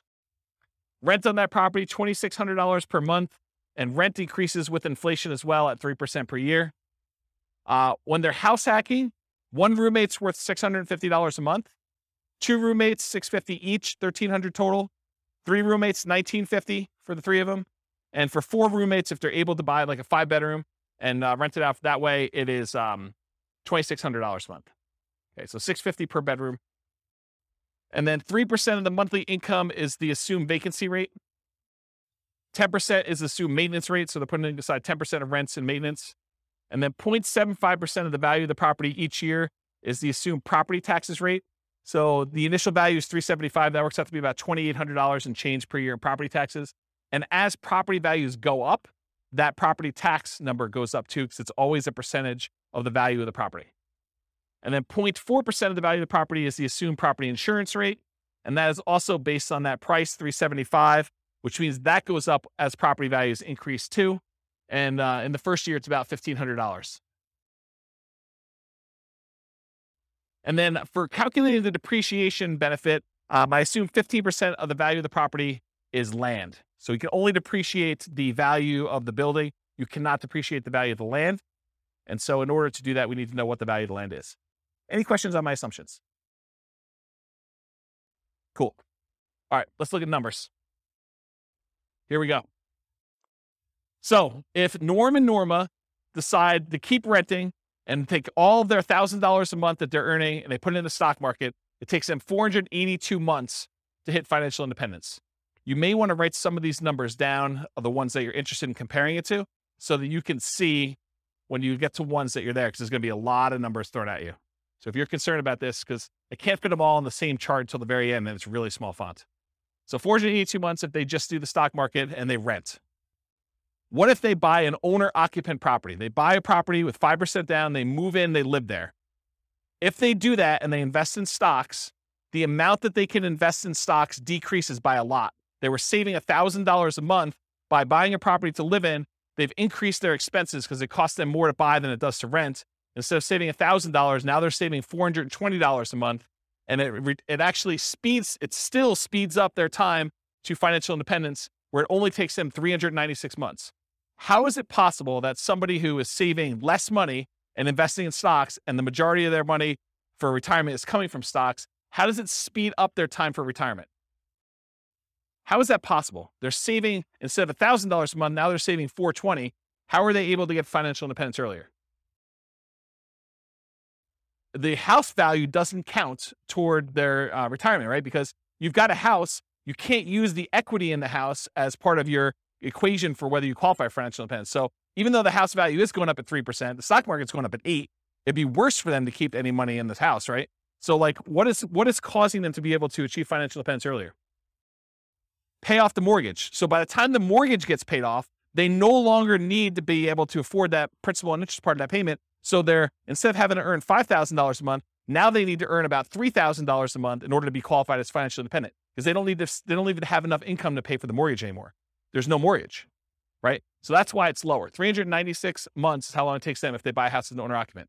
If they keep renting, they stop buying a house now, they went back to saving $1,000 a month, and instead of just buying the owner occupant, they saved up, they put 20% down, and they bought up to 20% down rentals. They can retire in 370 months. So faster than if they bought a house and invest in stocks. So they're renting here themselves, but they've got 10 rentals, 370 months. If they do 25% down rentals instead of 20% down, so they take a little longer to save, but the cash flow on them is a little bit better, it takes 346 months to get there. If they say, hey, listen, I want to do this 15% down non-owner occupant loans, but they pay PMI, that's still 370 months. So it's still 370 months whether they put 20% down or 15% down. It's faster if they do 25% down. And by the way, this one is part of the buy and hold class. I go through this in detail. I'm just sort of getting to the spot where we start talking about house hacking. Okay. This is sort of like build up. Okay. So ignore house hacking for a second. Should they rent or should they buy? Should Norm and Norma keep renting for $1,800 a month, increases with inflation, or buy a property with almost $600 a month higher cost? They go from saving about $1,000 per month when renting to about $420 per month when they buy a property to live in. Should they rent or buy? They have reduced savings amount. Will it matter? And we already talked about this. They eventually pay off that mortgage. And if you wait till you pay off the mortgage, then your qualification for financial independence gets much easier. So that sort of becomes an easier hurdle once you get to that point. Okay, so now they owner occupy, then they do 20% down payments. So this one, they buy one owner occupant property, then they take their extra money and they save up for 20% down payments. That takes 394 months. Just the tiniest bit faster than if they buy the owner occupant and they do all stocks. Doesn't really make that big of a difference. What if they do 25% down? Still 394 months. Wow, that's kind of weird. 25% and 20% is still the same. Whoa, it's even the same for 15% down. All of these are 394. Why is that happening? Because 394 is when they pay off their mortgage. And so they just kind of like, whoop, they all qualify based on that then. Okay, so we talked about why these are similar, because they pay off their mortgage. So here's the buy and hold stuff summarized just to show you the fastest ones if they do short-term rentals, which we didn't really talk about tonight, but those are the fastest ways for them to achieve financial independence if they buy properties and use them as short-term rentals. Otherwise, this is the kind of the speed of all of them. Okay, what if they nomad? They buy 10 nomad properties, basically buy that first 5% down. They move in, they live there for a year. As soon as they have enough down payment and debt to income ratio to be able to qualify for the next one, they buy the next one. They repeat this until they have 10 properties as rentals. And they kind of do that. And if they do that strategy, it takes them 320 months. So besides the short-term rental strategy, nomading, just plain vanilla nomad of buying 10 properties, is faster than all the other strategies. Doing all stocks, doing all 15% down, 20% down, 25% down rentals. So nomad crushes it. Okay? And honestly, they don't even buy their 9th and 10th property until after they achieve financial independence. So they only need to get to 8 before they get those numbers. Okay? Fixer Upper Nomad. So this was the buying 10 nomad properties at 5% down, took 320 months. If they go buy a property at the discount, and I cover the assumptions for this in last week's class on nomading, but basically that takes 231 months. So if you're buying properties at a discount and you're getting a little bit better cash flow on those, it's faster. 231 months to buy properties at a discount if you're doing Fixer Upper Nomad, if you could find them in your market. Okay. If you do nomad by proxy, you have someone else move in on your behalf, either your kids or your grandparents, or your parents rather, or your grandparents. It could take 214 months to do nomad by proxy. And go watch last week's class and go find the details of that, because there's a lot of nuance to what is involved in that. Okay. If you decide to do short-term rentals with nomad, so you buy a property, you live there for a year by yourself, then you convert it to a short-term rental where you're getting a little bit of a premium on rent. If you do that, 154 months.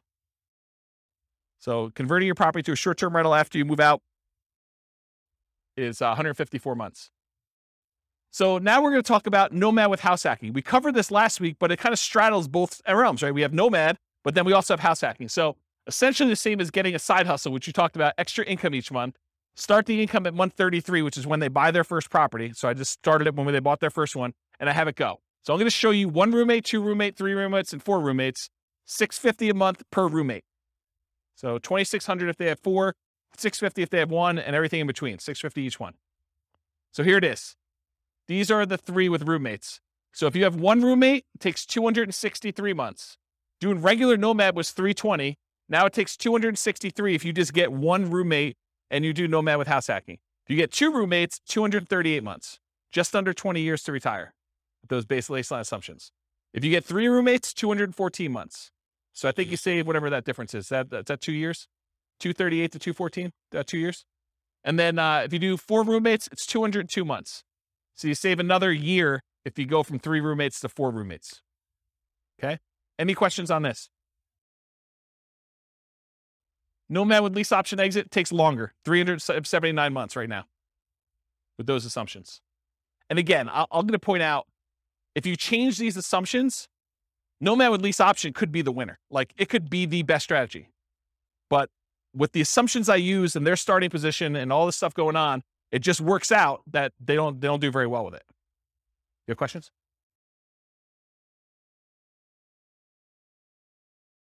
No. As soon as they retire, they stop with roommates. So as soon as they hit financial independence, they no longer have roommates because they have enough income coming in after that.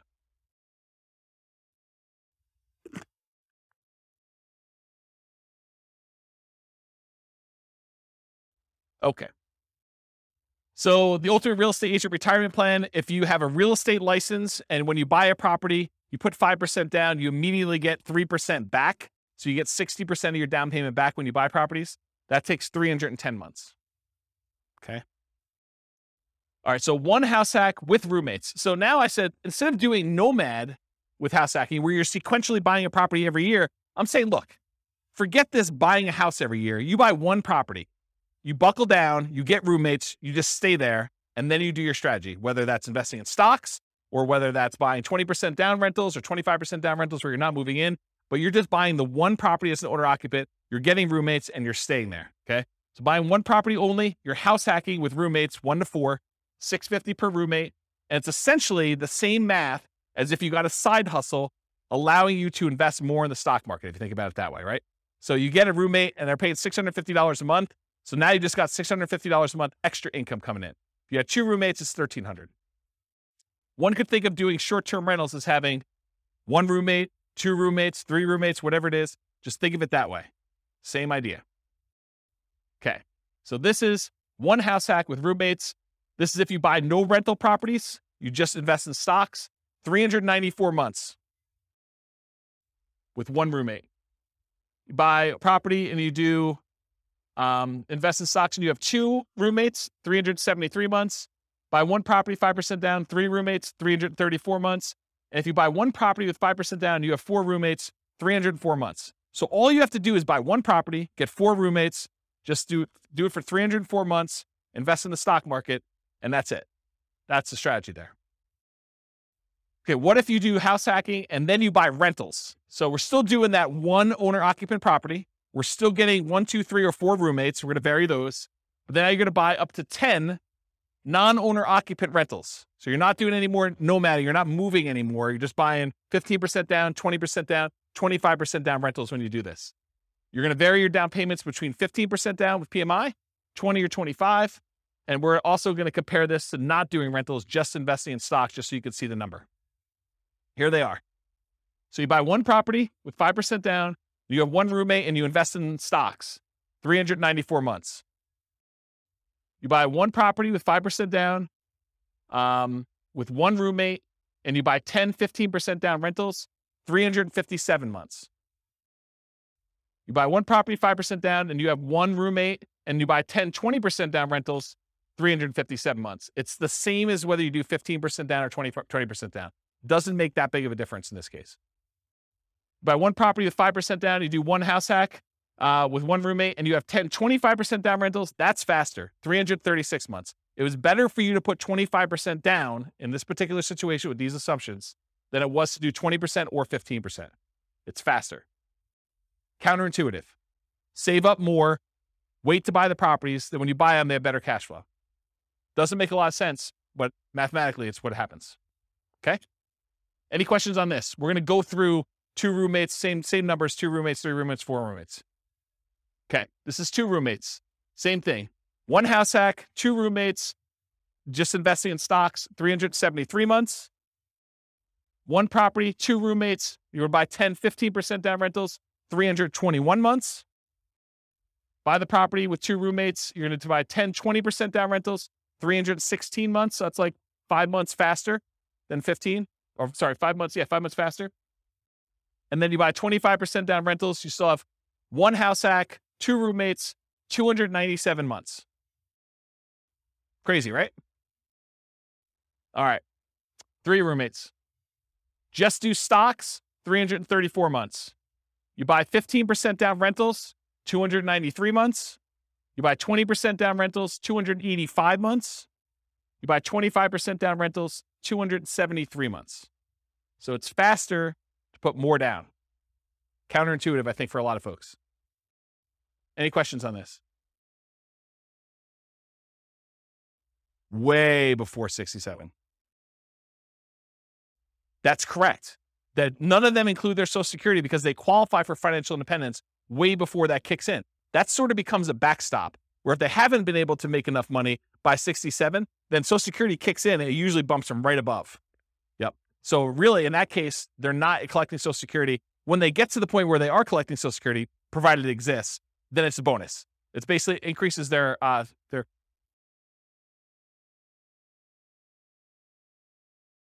till 67. What do you mean?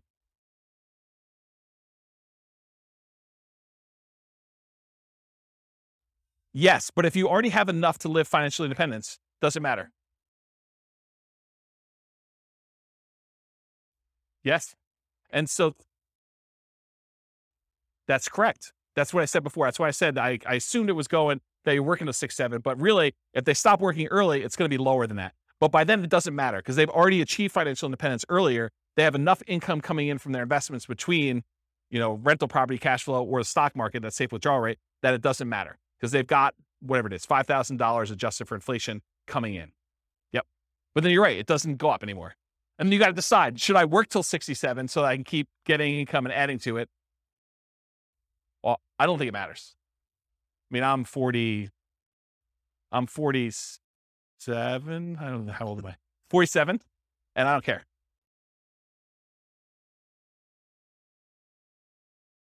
Well, so this is why there could be a full day class in this. If we go look at their actual retirement income, when you have rental properties and you just pass over that line, if you haven't paid off your properties, your standard of living tends to increase over time where it doesn't matter. Rents kind of creep up a little bit. Your expenses creep up, but it's only taxes, insurance, and maintenance. It's really not that principal and interest part of the payment. And so that stays fixed. So your cash flow tends to improve. Once you get over that threshold, when you have rental properties, it tends to keep kind of creeping up. And then magical things happen every time you pay off a property. It's a big bump, right? Because you no longer have principal and interest payment at all. So every payment that pays, every property that pays off, if you're buying them a year apart or whatever it is, when you're buying 20% down or 15% down, it's nice little chunks up every time you do that. And it's more than keeping up with inflation. Because if your rents are keeping up with inflation at 3%, but rent is the whole amount, and only your expenses, like your tax and insurance, are increasing, the other part of it's staying fixed, the amount of your cash flow is increasing faster than that. Does that make sense? Yeah. So this is why we could dig in. I have charts on showing like all this great stuff. It's really, really cool. But yes, it doesn't matter. Once you get to the point, you're like, okay, Social Security is just a bonus. It's like if property values and rents went down and I just had enough to kind of creep over the line. If everything was paid off, I've got, just enough for that. Then Social Security becomes like an extra thing. But for the most part, it's a blip on the chart for most people. Yeah. Yeah. Age 43. For which one? 273? Yeah. So age 43. That's not bad. Not bad. All right. So this is 3 house hacks, 3 roommates. If you do 4 and you just invest in stocks, 304 months. If you buy the 15% down rentals, 293 months. If you buy the 20% down rentals, it's 285 months. And if you buy the 25% down, it's 273 months. Okay. Now what I did is I combined all just the house hacking ones, and I tried to group them so that you could just see visually how big they are. The numbers are all there, but it's going to be hard for you to read back there. But you could see this is the one where they are just investing in the stock market. This is the one where they're doing one roommate with 15% down, 20% and 25. And then this is 2 roommates, 3 roommates, and 4 roommates. The difference between 3 roommates and 4 roommates is not significant at all. It's actually the same. So it didn't matter.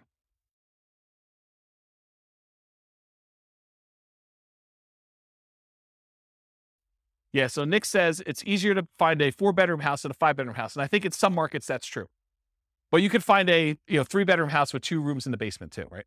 So you definitely can find 5-bedroom type units. Yeah. Yep. But you can see a steady decline for the most part as you do this. And as you go from 15% down to 25% down for these numbers. What I find interesting though is you get 4 roommates and you ignore all the real estate stuff, still 304 months, which is pretty promising, right? Even better than doing some rental stuff with 2 roommates and stuff like that. A lot less work, right? Right. So you got to make it worthwhile. And again, it's these specific assumptions and their situation and their properties and everything else. You buy in a different market, the numbers could be very different. And there's another weird thing that's going on here is equity does not get calculated into this formula with my assumptions. Why? Because equity doesn't count to financial independence, right? You remember the formula for financial independence is all the passive income from annuities, Social Security, and pensions. So that's not any of those. Cash flow from properties, it's not really there, although it's kind of a weird function of that when you pay off a property. But then on the bottom part of it is that 4% safe withdrawal rate on any assets you have invested in the stock market, mutual funds, and everything else. It doesn't include equity because you don't do 4% safe withdrawal rate on equity.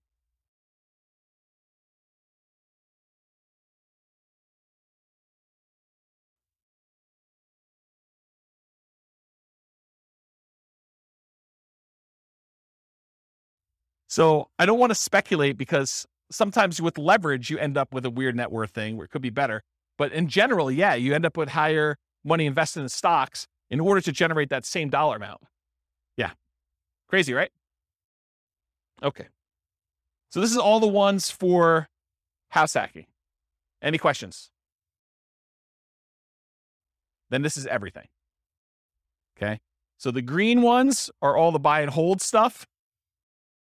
Then it starts Nomad, but these were the Nomad ones that were sort of odd ones out. These were Nomads with house hacking. So I kind of separated those out. And these are some other weird Nomad ones. And then these were all the house hacking ones. So you could just see visually how they all compare to each other in terms of speed. And just eyeballing it, Nomad's fastest, right? Which is what we've been saying for a long time in these classes. But house hacking is pretty good, especially compared to traditional buy and hold, right? And honestly, when you combine house hacking and Nomad, those tend to be pretty sweet. Like the combination of moving into properties, buying with 5% down, and then also having roommates while you do that, pretty sweet model. There's only a few better than that, and that's sort of these like, Nomad by proxy, Nomad with short-term rentals, and fixer-upper Nomad. Those are these three, which are kind of like the lowest of all of them. Although they're not really the lowest of all of them because some of these are a little bit faster, right? 202 versus 214. Nomad with short-term rentals is the best right now of the ones we've done so far. With these assumptions in this particular situation, which you can't overgeneralize this because you got to run your own numbers. But if you're trying to evaluate what plan to do, you put in your numbers, you put in your situation, you run the software, and you run through each one of these to find out which one makes sense in my market with these things. All right, I think that's it. So, I got like one conclusion slide, but I think I've talked about most of it. So I'll go back to this slide so we can look at it and have more discussions. But so in conclusion, assumptions for modeling matter a lot. So house hacking once versus acquiring more properties, that Nomad with house hacking or with buy and hold kind of running in parallel.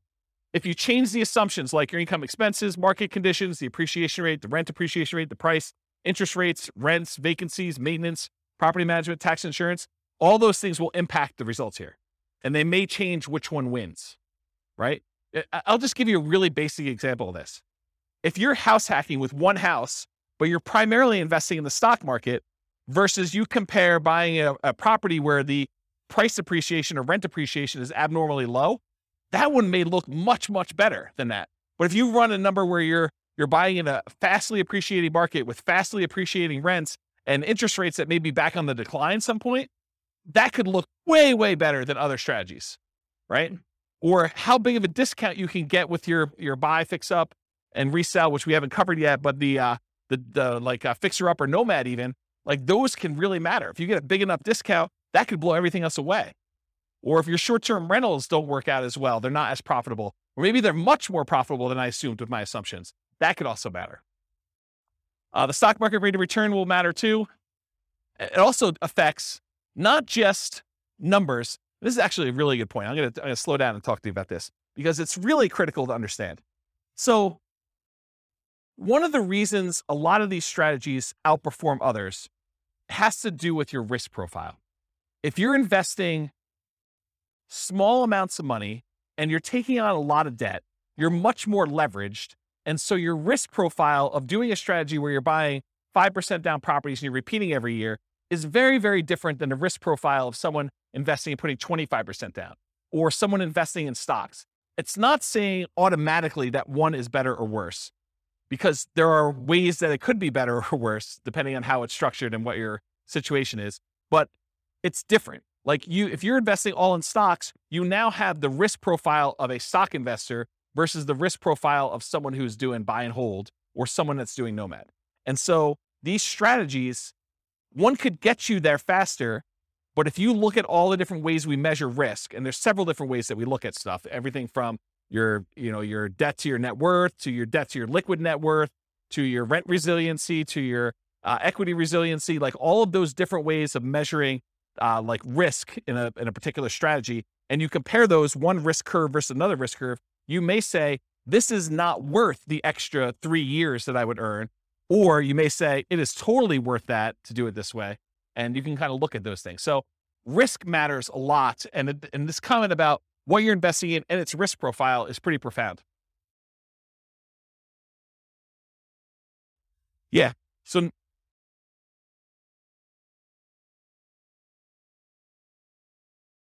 yeah.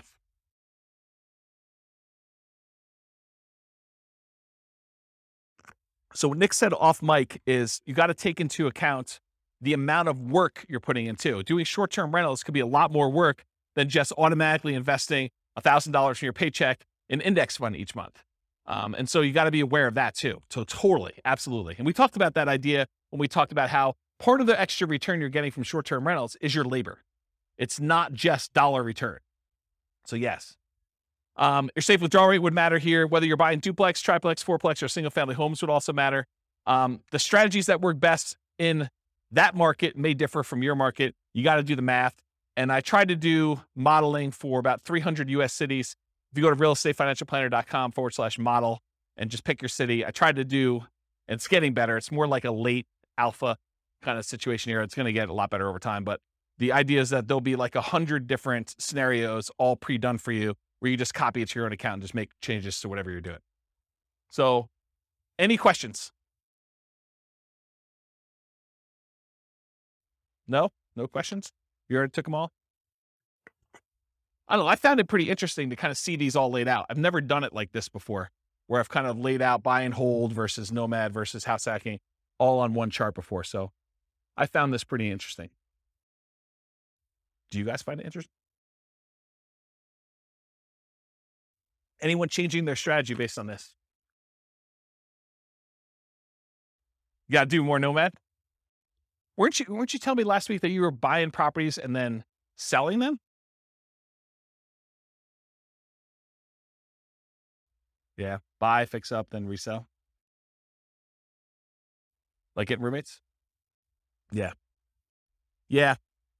I think I talked to you about this last week. Doing the 2 years is, it's not as good, because if you could do them if you do them once a year, you just pay the tax, you end up working out better. If you actually sit down and do the math. So just pretend you sold it and actually paid the tax on it. And then imagine you could do one every 2 years instead of one every year instead of one every 2 years.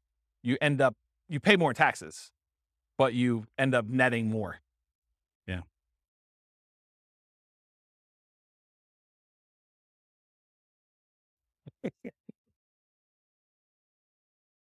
Yep.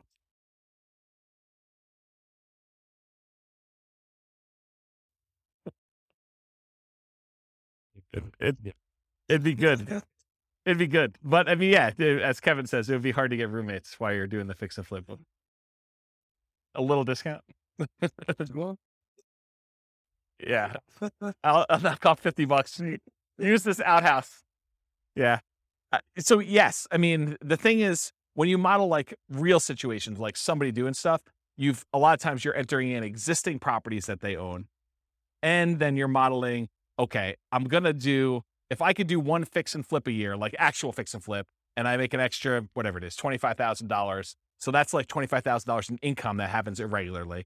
And then I'm also doing this nomad thing, and I'm also getting extra income from some house hacking, and maybe I'm getting my nomads at a discount. And then eventually I'm going to stop that strategy because I'm going to get married and my wife's not going to be willing to like house hack or nomad or whatever. And so now I'm going to go to 20% down after 10 years. And then what does that look like if I do that? And then I'm going to go buy, big apartment buildings. I'm not going to do this, piddly single family home stuff anymore. It's kind of like ignoring all that stuff. I'm going to be a real investor, right? I'm making a joke because the single family homes is really good anyway.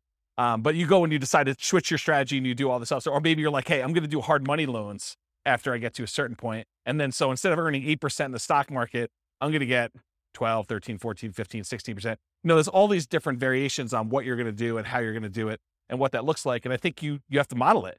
And then, like I said before about those risk profiles, then you're really comparing, well, if I do this strategy, my risk profile looks very different and I have different risk exposures than I have if I do just this one strategy or these two strategies, and timing works. And what happens, really what you want to know, this is getting way off topic. When we've done all these assumptions, the biggest problem we have with this is that we're assuming 3% fixed appreciation, 3% rent appreciation, that, interest rates have remained the same throughout all the scenario. Like there's all these simplified things. Inflation is static, like inflation, rent appreciation, home price appreciation, mortgage interest rates.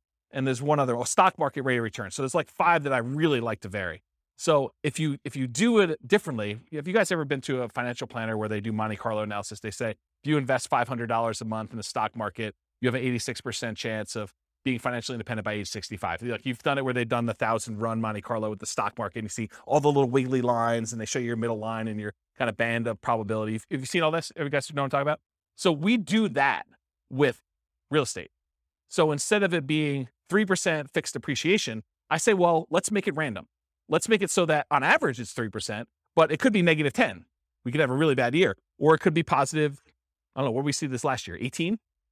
So positive 18. So we can have this really wide range of what like home price appreciation is, and random rent appreciation, and random mortgage interest rates, and random stock market rates. And so we can have all of those being random. And then you tell me your strategy where you're like, okay, I want to buy a house every year as a nomad and I want to get roommates. Like, how does that look when maybe house prices go up really, really fast on you in year 3 and you're unable to buy them because your debt to income ratio gets all out of whack? Or maybe they kind of like remain low and snake along. And then by the time you've acquired 5, they take off. Or maybe they take off and then they have a big market correction. And maybe the money you have in the stock market kind of gets hammered while you're waiting for your down payments. And all of these random things are happening. And we do 1,000 runs or so. And then I show you what's your probability for success there and what your probability risk curve is for all that stuff. That's what's crazy. Because then you could see, well, what happens if everything's not up and to the right? It's not always 3%. It's not always the mortgage interest rates are going to go in my favor or the stock market's going to go in my favor. Then you start to see, oh, well, this is problematic. I don't actually get to my financial independence number all but these really small amount of times if I do this particular strategy, because I'm being super aggressive. You know, like if you're constantly pulling cash out and like cash out refinances in order to leverage up and do stuff, that looks really different when you have some years where you don't have, you know, all positive appreciation rates and rent appreciations and mortgage interest rates. And what happens if you're trying to pull cash out when interest rates are not really low anymore? And there's a penalty to doing cash out refinances. The rate's higher, you know this, right? And you can only go to 75% loan to value, and there's a cost to get the loan. We calculate all those things in with these random numbers, and it tells a very different story than this, right? Because this is like what I can teach in class is this. And for some of you, like even this is like, holy crap, James, too many numbers, right? Like I can't keep everything straight. So imagine me trying to go and do Monte Carlo, like good luck, right? But I do that in the Real Estate Financial Planner podcast. So like the Real Estate Financial Planner podcast, not the one that these classes are on, but those are actually like I pick one. So for example, I think we're doing, where is it? We're doing the one where he just bought an owner occupant property. So it's this one. So over here. So we did episode 7. So episode 7 is me taking a single situation. They bought one owner occupant property and they invested in stocks. And I do like a 20-minute episode telling their story and walking through with fixed assumptions. Then I do an advanced episode where I make everything random. And I go into detail about how random stock market rates, random rent, random price, all that stuff impacts them in that one situation. And then next week, I'll do episode 8, which is them buying 20% down rentals. So that becomes episode 8 for the Real Estate Financial Planner podcast. And then there's an advanced version of that. And they're separate podcasts.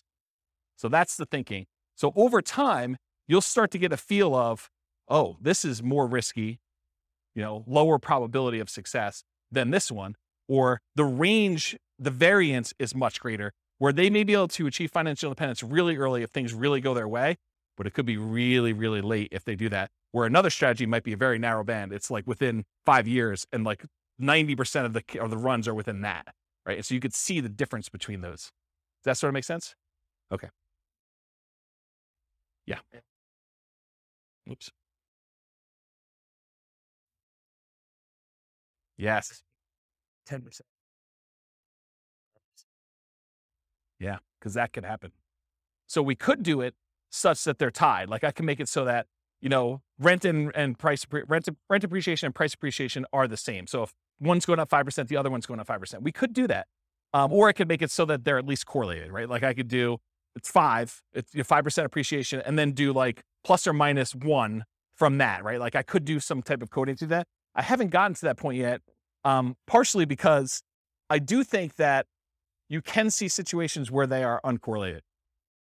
And so I kept it uncorrelated for that reason. What's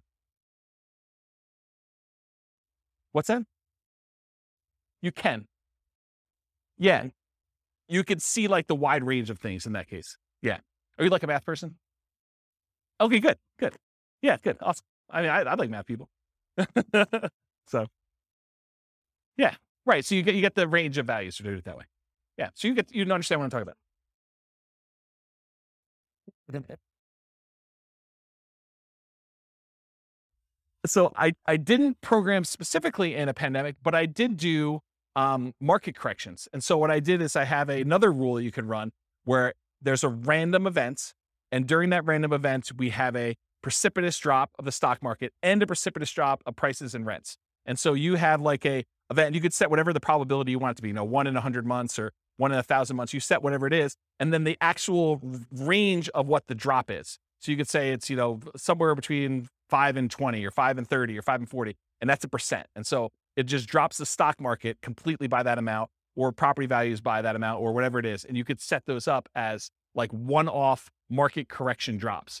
And that's an additional rule besides just the random things, which I haven't, I'm not even doing that in the advanced things because I haven't built it up to where I feel as though people can follow along. Eventually they'll get to the point where like, okay, this is old hat, James, you're doing random every time. Like, oh, no. There's a lot more. So yeah. Pandemic button. Yeah. Yes, that's right. That's right. Yes. So you could put your own stuff in there, right? And yeah. Yeah. You look at your own charts. So we have a whole chart for rent resiliency, and I've yet to build the equity resiliency chart, but that's going to be built before the next class, for the class that I teach on that. But yes, so you go look at the curve, and then you look at the curve compared to another scenario. So you build out your whole scenario. This is my plan. Then you make a copy, and then you modify the copy so that the copy becomes, okay, instead of doing this, change this and change this and change this. And then you could plot the charts over each other to see, oh, here's my cash flow, here's my net worth, here's my rent resiliency chart, here's my debt to net worth, here's my debt to my liquid balance, all my account balance stuff, here's my number of reserves that I have in cash. Here is, here's my time to financial independence, here's my time to, my ideal financial independence, here's my time to 2 times my ideal financial independence. So you can look at all of these different metrics and compare them. And it's not, you can't, just like we saw here, you can't just look at one number and see, right? There's so much more going on beyond these numbers that it's hard for you to understand, because some of these you might get to financial independence, but then your standard of living, you got to hug that financial independence number. You got to hug $5,000 a month, inflation adjusted. Otherwise it's going to be ugly. And then other ones, like you're blowing through $5,000 a month. You're $5,000 a month going toward $20,000 a month, because your rents on all your properties once they're paid off is very different than the rents, than just investing in stocks as an example. And so there's more to it than just number, right? We kind of focus in on this as a simplistic tool just for teaching, but it's nuanced. Everything is nuanced, right? Like you talk about somebody in your job, they're like, oh, so you do this in your job. You sit down and you plug in numbers on your spreadsheet all day and that's what you do. Well, sort of. Maybe a little bit more than that, right? Like it's like there's more to it than what you first see. So I don't know. That's how I think about it. All right. Any questions? All right. Thank you all for coming. I appreciate it. I will see you all next week for whatever we're doing. With home prices up, mortgage interest rates up, and rents up, but not quite enough to counteract the higher prices and interest rates, cash flow on rental properties in Peoria is harder than ever. Book a call with the Real Estate Financial Planner to apply our proprietary 88 strategies to improve cash flow on your rentals. See the show notes for a link to schedule your call and improve your cash flow today. If you're a real estate agent, lender, or professional in Peoria that wants to help our real estate investor listeners, consider reaching out to learn about collaboration opportunities with this podcast. We'd love to add more value to our listeners by having you assist our investors buy, sell, and finance their real estate investments. See the show notes to schedule a call to discuss collaboration opportunities.